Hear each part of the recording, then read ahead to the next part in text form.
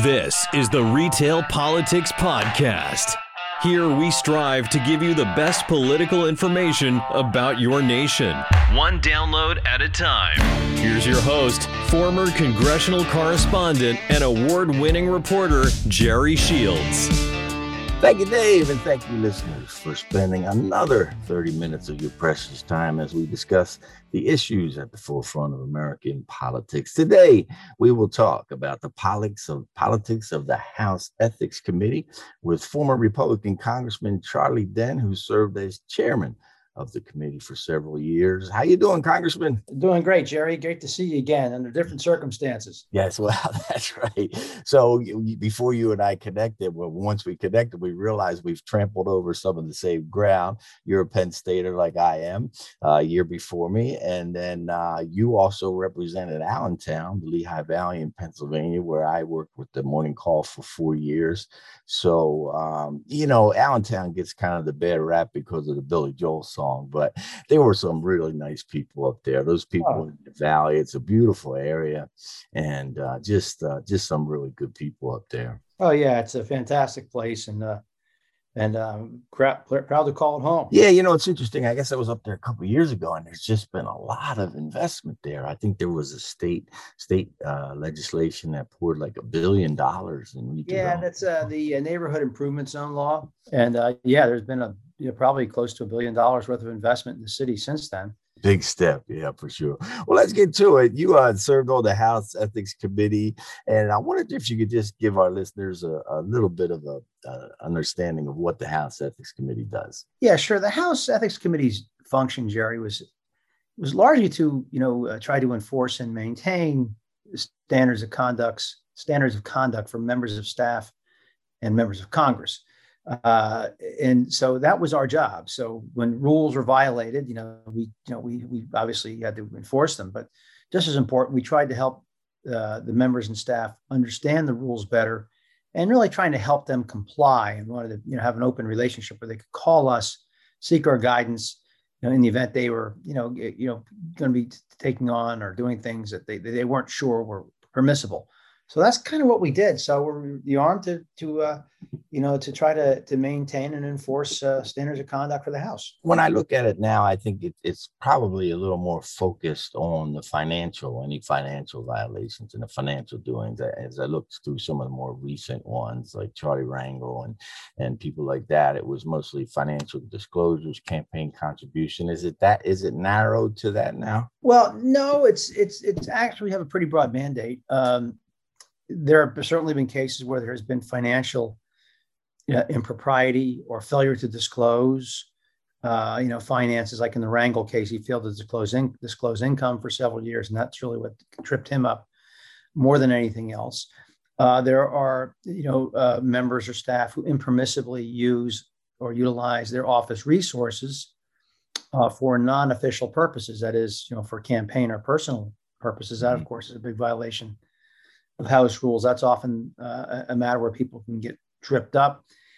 Speaking of trips, we do allow trips for members to go on trips paid for privately, but there are very strict rules regarding those trips. For example, the trip sponsors cannot be employing lobbyists and that sort of thing. I'm at the Aspen Institute, and I run the congressional program. We run international and domestic conferences too, where we travel, and no one's permitted to lobby.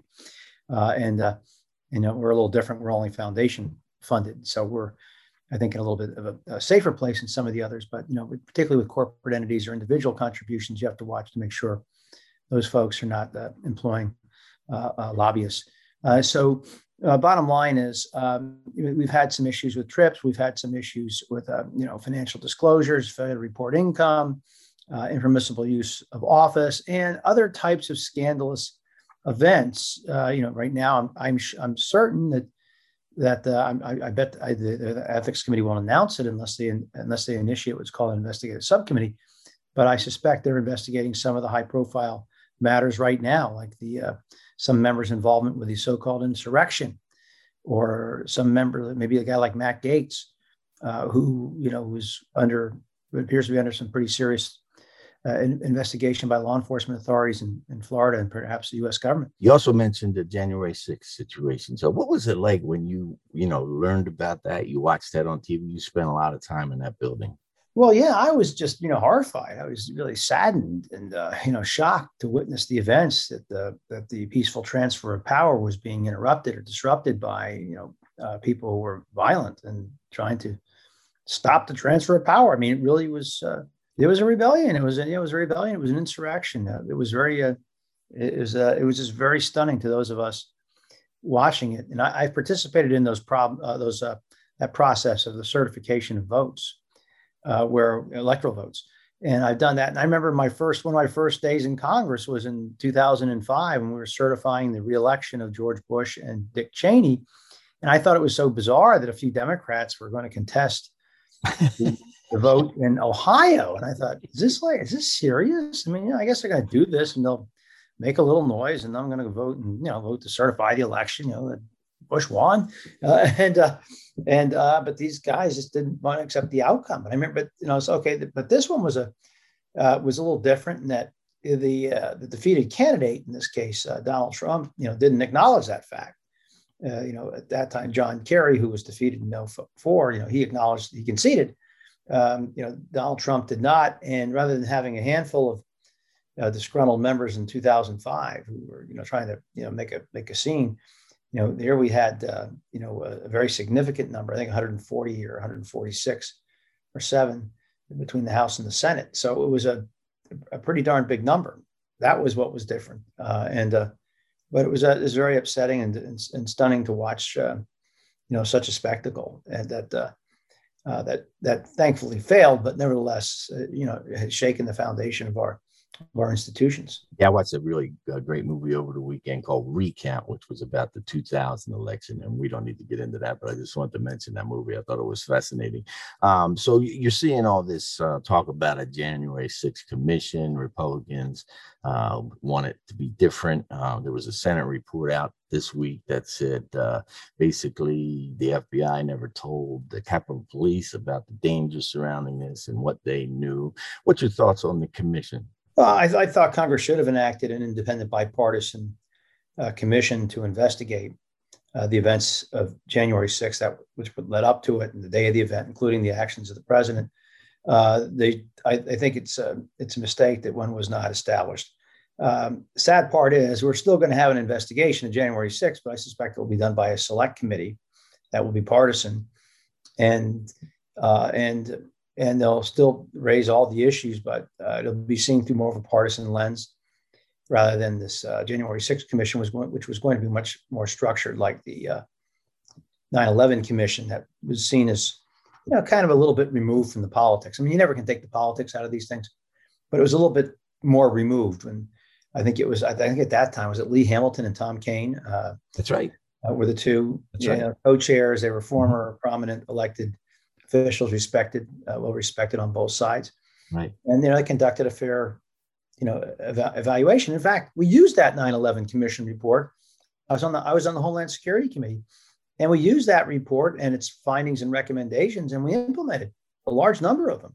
Mm-hmm. So it was a valuable tool for members of Congress to take action that would help us prevent another attack like the one we witnessed on September 11th. So you were Republican, and I would consider you a moderate Republican.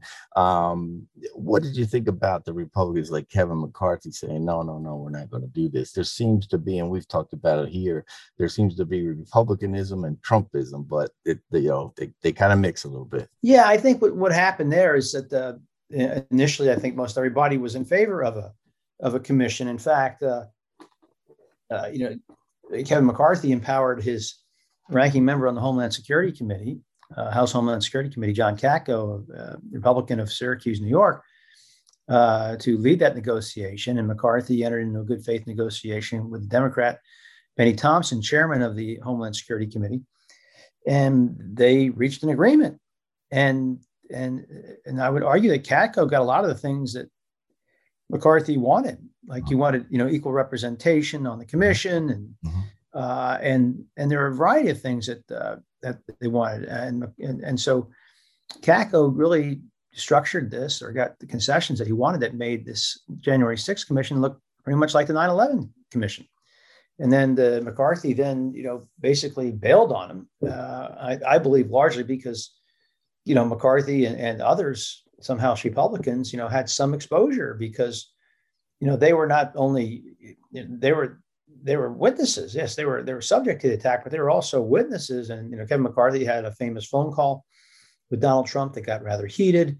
And I suspect that they were concerned about him being called as a witness or subpoenaed because of conversations he may have with the president on the day of the insurrection and perhaps in the days succeeding that. And there are other members of Congress, who may have been too close to some of the insurrectionists. You heard about tours being conducted for some of them. Mm-hmm. Again, ordinarily tours of the Capitol is not really a big deal, mm-hmm. but at that time the Capitol was a restricted area. Mm-hmm. There were no visitors. I mean, they were not permitted. So So there are those types of questions, and some members, say like a Mo Brooks and others who made rather loud incendiary comments, leading up to it that day, I suspect were maybe somewhat exposed. And so I thought maybe they were trying to protect some of the members who didn't want to have to answer uncomfortable questions. As a politician, as someone who's going through the elective process, I think there's a lot of people who kind of are basing their future on what they do and whether they're going to agitate the Trump supporters. We had the impeachment trial in the Senate, and I think if that was an anonymous vote, I don't think that would have been a question. But how difficult is it to kind of walk that line? I mean, like you got a Mitch McConnell who generally probably wouldn't support Trump, but he knows that his electorate down there, his base in Kentucky needs him to do that. Yeah, I think this has been a real challenge for many Republican members of Congress throughout the Trump presidency, which is, how do they, many of them, privately, many of them know that the things that Donald Trump said were outrageous and offensive. And I think many of them made the calculated decision just to try to ignore that and ignore his rantings and just try to keep their heads down and do their job.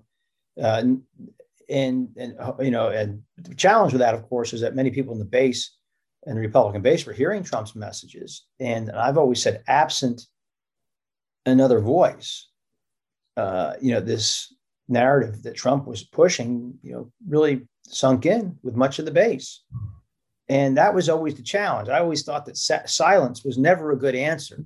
But I felt that more of them needed to speak up loudly and in larger numbers. I think if the base heard an alternative point of view, the 70% of the base supporting Trump and, not believing that, for example, on the election being stolen, which it wasn't, but 70% believing that, if they heard more from other prominent elected Republican officials, calling BS when they see it, I suspect that number would be considerably lower. But that hasn't happened because I think many members were fearful that they would be challenged successfully in primaries by not just by the president, but by his supporters. We were talking a little bit about the House Ethics Committee, and we have this situation with Republican Marjorie Greene from Georgia. She had her committee assignments taken away from her because her speech was considered violent, calling for violence and being incendiary. Were you surprised at that? Like, who gets to take committee assignments away? I mean, to her district senator there, is there a question of, who gets to decide that? And would it go before the Ethics Committee? Would her the way she's operating, the things that she's doing? I know she recently chased down Alexandria Ocasio-Cortez and kind of confronted her and kind of scared her because she was saying some pretty forceful things to her. What's your thoughts on that? Well, in the case of Marjorie Taylor Greene, let's start with the committee assignments. I'm going to talk about whether or not there have been complaints filed about her, the Ethics Committee.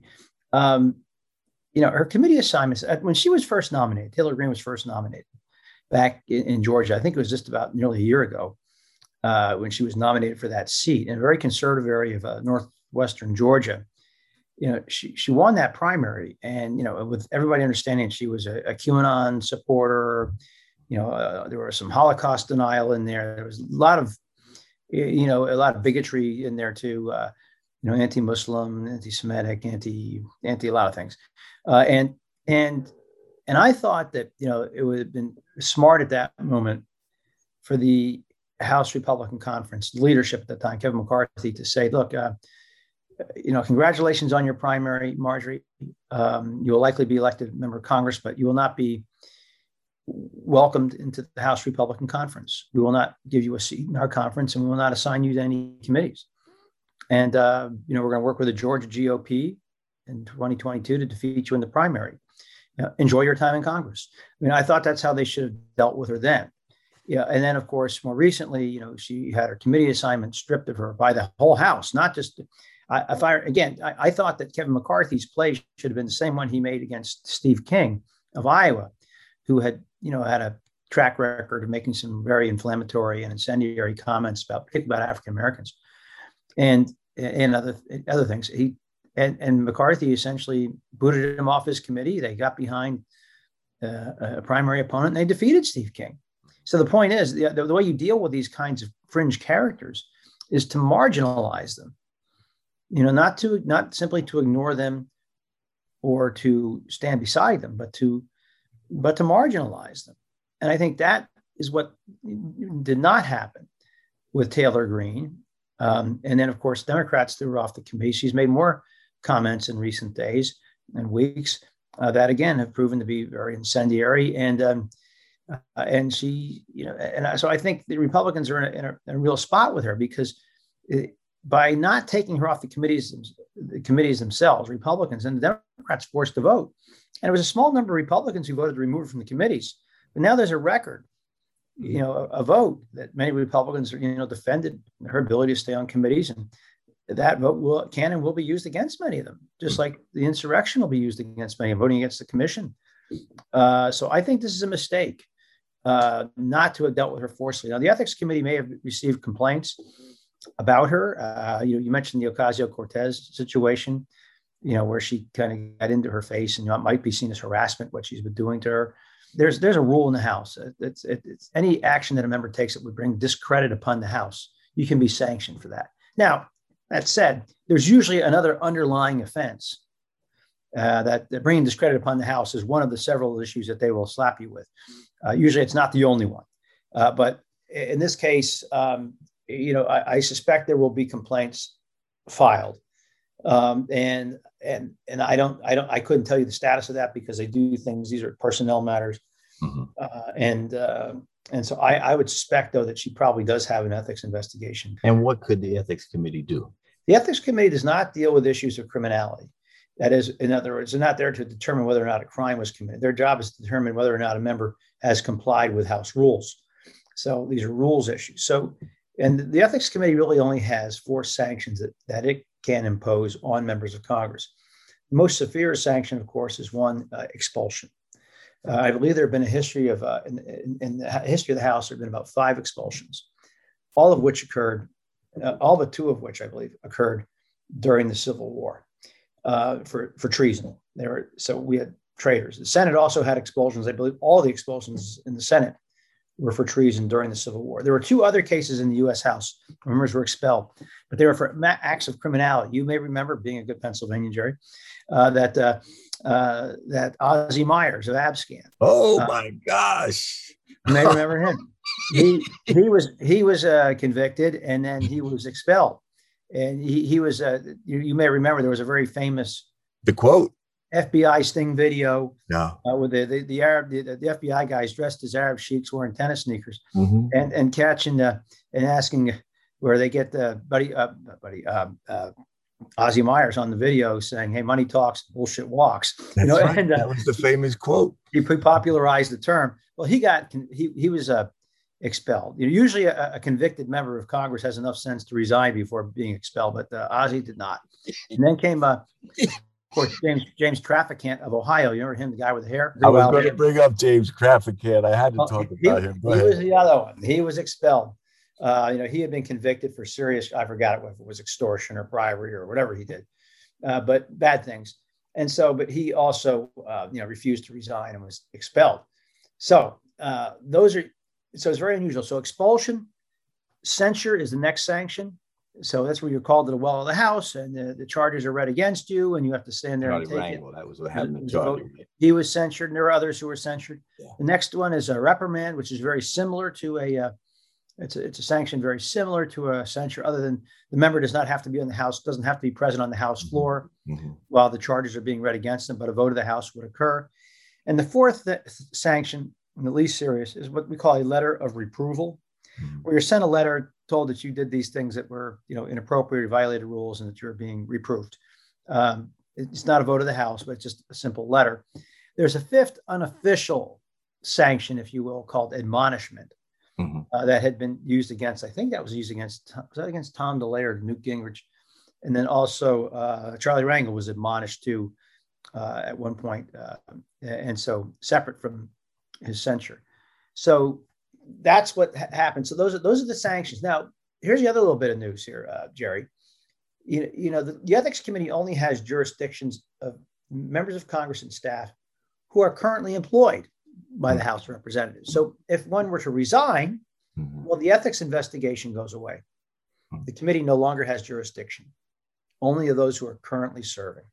So that's why oftentimes, you don't see people say, why did you expel these guys? Well, quite often people resign before it gets to that point. Yeah. And so you get rid of a problem that way.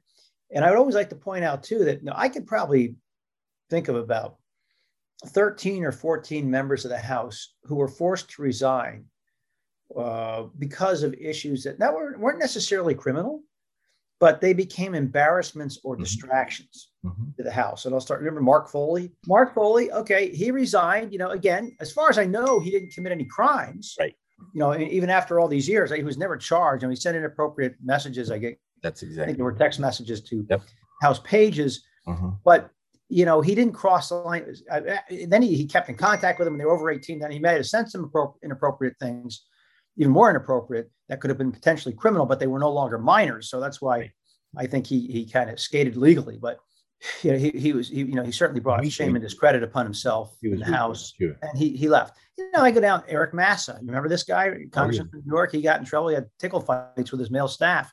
And he, remember that one? Of course, Anthony Weiner. What else can you say about that? And I remember there was a Republican member who resigned, I think in 2011 or 12, because he had a consensual affair with a district staffer. Again, he did nothing criminal, but he resigned rather than deal with that. And at that point, I don't know if it was against the rules to have a relationship with a member of your own staff, but it was consensual. There was nothing, there wasn't a forced thing. So that one, we had a guy, I can think of other Republican members too. Trent Franks, you may remember him. The allegation was, at least it floated in the press, that he had asked one of his female staff, to be a surrogate for him. Kind of an odd request, but there might have been, and it sounded like it was, surrogacy, minus the science, minus the in vitro, just the old fashioned way is what it sounded like. But he resigned before we ever got down to the investigation. And there's that one. But I could go down a long list. Katie Hill, the congresswoman from California last year, you may remember she resigned, or maybe it was 2 years ago now. She resigned because she was kind of, in some respects, a victim of revenge porn by her. Oh yes, by her, I guess her estranged husband, who released some photos of her. And she apparently acknowledged an affair with a campaign staffer, and there was some question whether or not she ever had an affair with a other staff. I don't know. It's again, she resigned before you could ever get down to the bottom of it, but she nevertheless left. And she acknowledged some, publicly, I think some, inappropriate behavior, but she was also to a certain extent a victim. Now, here are people who are smart enough, bright enough to get elected to Congress. How do they make these stupid mistakes they know if they're found, they're done? How does this happen? Well, I think people get comfortable, and I'll tell you what, here's my other little secret. As we're watching, things like in New York, for example, with Governor Cuomo, you see he's under a great deal of pressure because of alleged incidents of sexual harassment. What I found in Washington was that the members who ended up getting in trouble often had hostile or abusive work environments. And I'm not saying this is sexual harassment. I'm just saying that they were very difficult people to work for. That is, they were not very nice. Okay. And I always say, if you're a member of Congress and if you're not going to be careful, you should at least be nice. Because if you're not very nice, the people who will bite you in the end will be those staffers that you mistreated, and they will complain. And I dealt with a case of a representative named Karen Richardson in California. And I ran the investigation on her. She was a Democrat from California, and she had a parade full of staffers, current and former, come into the committee and complain about all the things she was doing to them that were violations of House rules, in terms of making them work on campaigns and other things that she had done. And we reprimanded her, and she's no longer a member of Congress. She lost in her primary. And so we've had these kinds of issues, but usually it's a staffer who will complain. And also in the House, unlike the Senate, we have an outside entity called the Office of Congressional Ethics, OCE, and they can receive complaints from the public. And then the OCE can review those complaints and refer them to the Ethics Committee with one of two recommendations, either a recommendation for further review or a recommendation to dismiss. But if they send it over to the committee for further review, we will take it up, and we can either, we will investigate it, and we can either sanction or not sanction the individual. And if they send something over to dismiss, we can still investigate it and take action if we feel there was an impropriety, even though they recommended a dismissal. And the OCE has no power to sanction anybody; only the Ethics Committee does. So that's the other thing that we deal with. So people will get. And that's what I'm saying. I'm sure there are a number of people from Insurrection Day who have had complaints filed with the OCE that the Ethics Committee would be compelled to take up. And by the way, I can literally go down a long list of members who were forced out, though. Yeah. For one reason or another. Some friends, and there, Chaka Fattah, Philadelphia. Yes. Remember, he was convicted, and he wanted to stick around I think, a few months after the conviction, and usually. But that wasn't going to work out. I mean, he'd been convicted, and basically, these members still serve while under indictment. And it wasn't just Chaka Fattah. You may remember Chris Collins of New York, Republican, right. Duncan Hunter of California, Republican.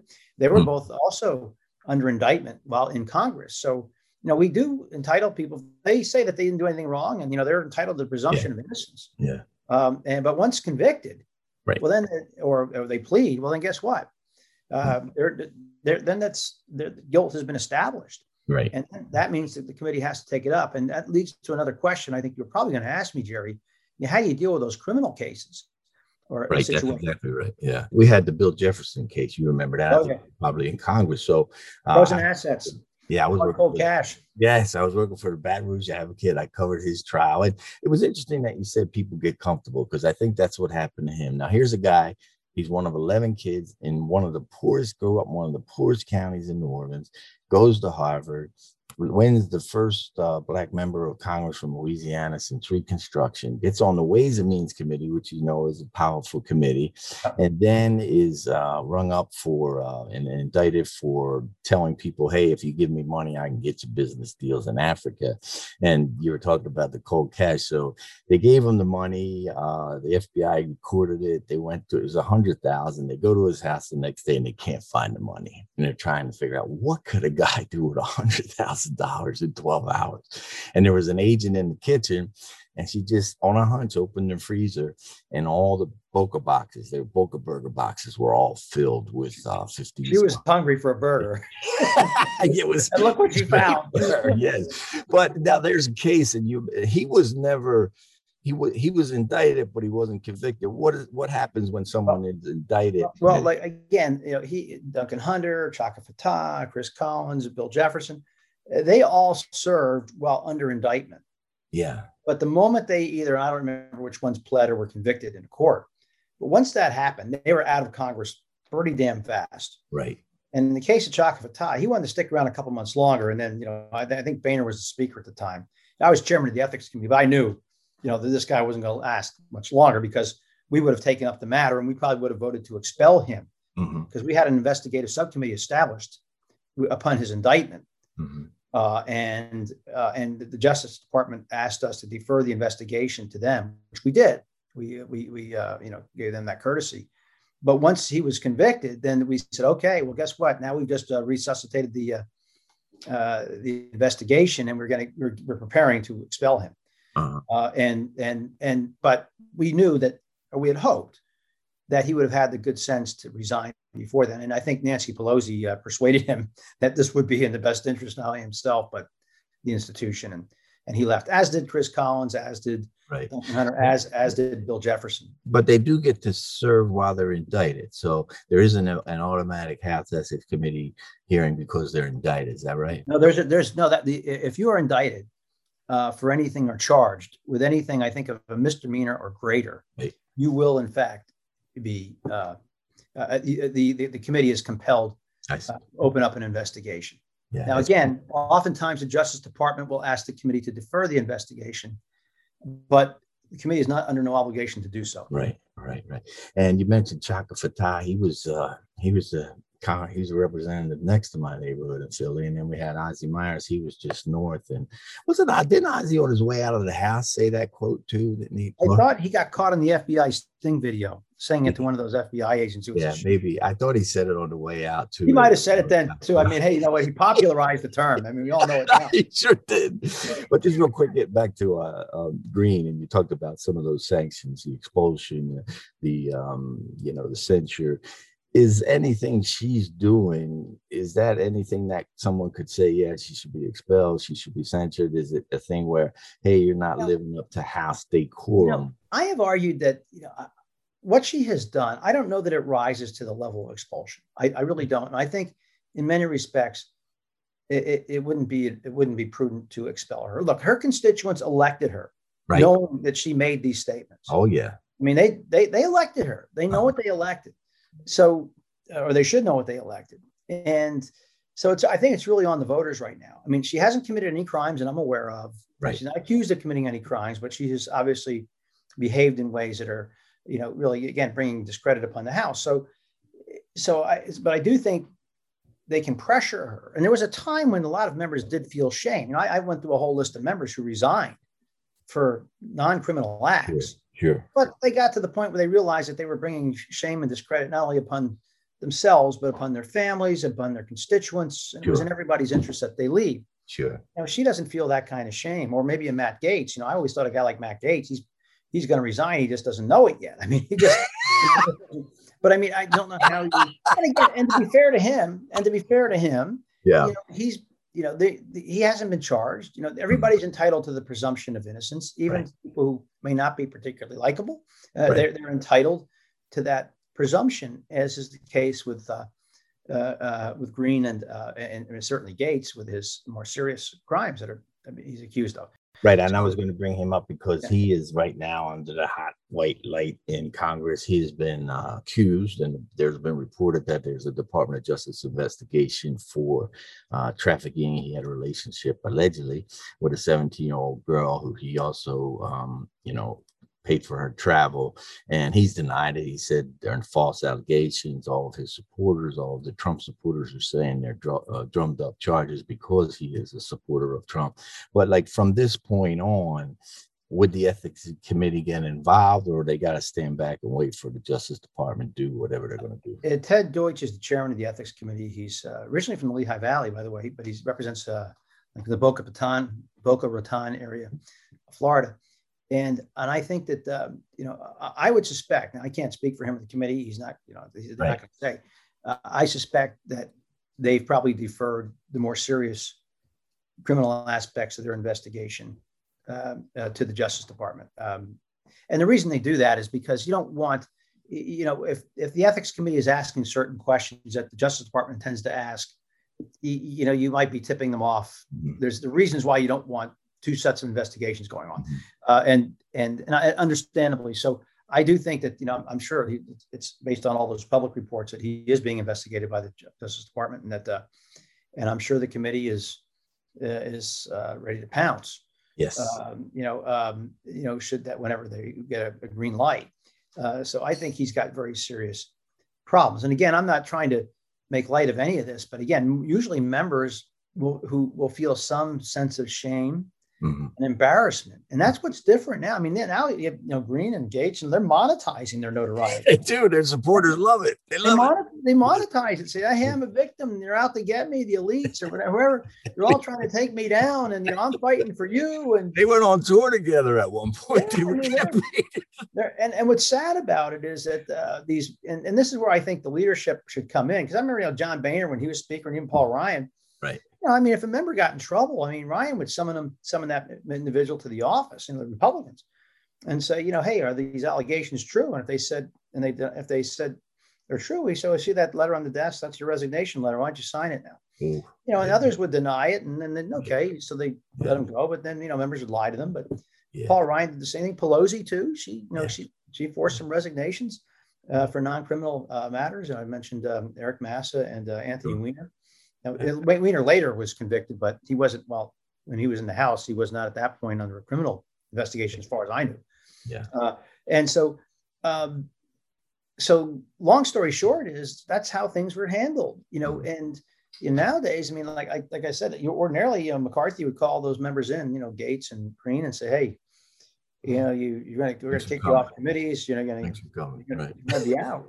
You ought to think about resigning. I mean, that's what you should do. That's how you handle these things. And that's what I would do. These aren't fun conversations to have, by the way. But I notice is that most members of Congress are decent, honorable people and staff. They're trying to abide by the rules. And, and most of the times, if there are violations of rules, sometimes they're inadvertent. Sometimes they're not always that intentional. And they can easily get tripped up if the rules are complicated. And every once in a while you get tripped up, but for the most part, members are trying to behave well. What changes do you think needs to be made? What could be done to improve House ethics? Probably the most important thing was continue to train members, that the staff take it seriously and the members take it seriously. And I think most do. And I'll tell you, compared to the state capitals and local governments, I would say Congress is a lot cleaner. Because there are rules, they can be enforced. And they can get very expensive for members, having to defend themselves in these cases. Very expensive. Yes, I remember the Abramoff case. That was these cost a lot of money. So it's in their interest to comply. They don't want to get tied up in these types of situations. It is no fun for them. Before you go, tell us a little bit about what you're doing with the Aspen Institute. I run the congressional program. It's been a program that's been around for over 30 years, about 35 years roughly. And we essentially, we try to provide thoughtful analysis and educational opportunities for members of Congress on the big issues of the day. We bring in leading scholars and experts. Our program is funded exclusively by foundations. And we don't advocate any particular policy, but we try to bring in experts and scholars to talk to the members, and you let the members make their own determinations about what policies should be. And so that's kind of how it operates. So we've had many out of those conferences. We've had several occasions where policy was enacted because of members being together, talking about these issues in depth, and then they turn around and they put together real proposals. Well, that's excellent. You still get to keep your hand in Congress, which is cool. Oh, that's great. Well, thank you for joining us. We really appreciate the insight. Great stuff. And go Nittany Lions. Hey, amen. All righty. Thanks. Take care, Jerry. See you now. We want to thank our executive producer, Mike Gugat, and of course, our technical producer, Brad Maybe, the Wizard of Pods, our announcer, Dave, and our contributing voice talent, John, the One Take Terzis, the voice over Tampa Bay. We will be back next week with another thrilling edition of the Retail Politics Podcast. Until then, always remember to read beyond the headlines. Have a great week. With The Front Row, award-winning reporter Gerard Shields takes you into the vanishing world of print news to a time when stories were reported, not invented or twisted. Imagine you have press credentials in The Front Row with Shields throughout his decades-long newspaper career, covering political corruption, scandal, and heroics during the critical events of our time. With dozens of Amazon 5-star reviews, Shields' latest work, The Front Row, is a passionate study of American journalism while delivering his own invaluable life lessons. The Front Row by Gerard Shields. Available now at Amazon.com.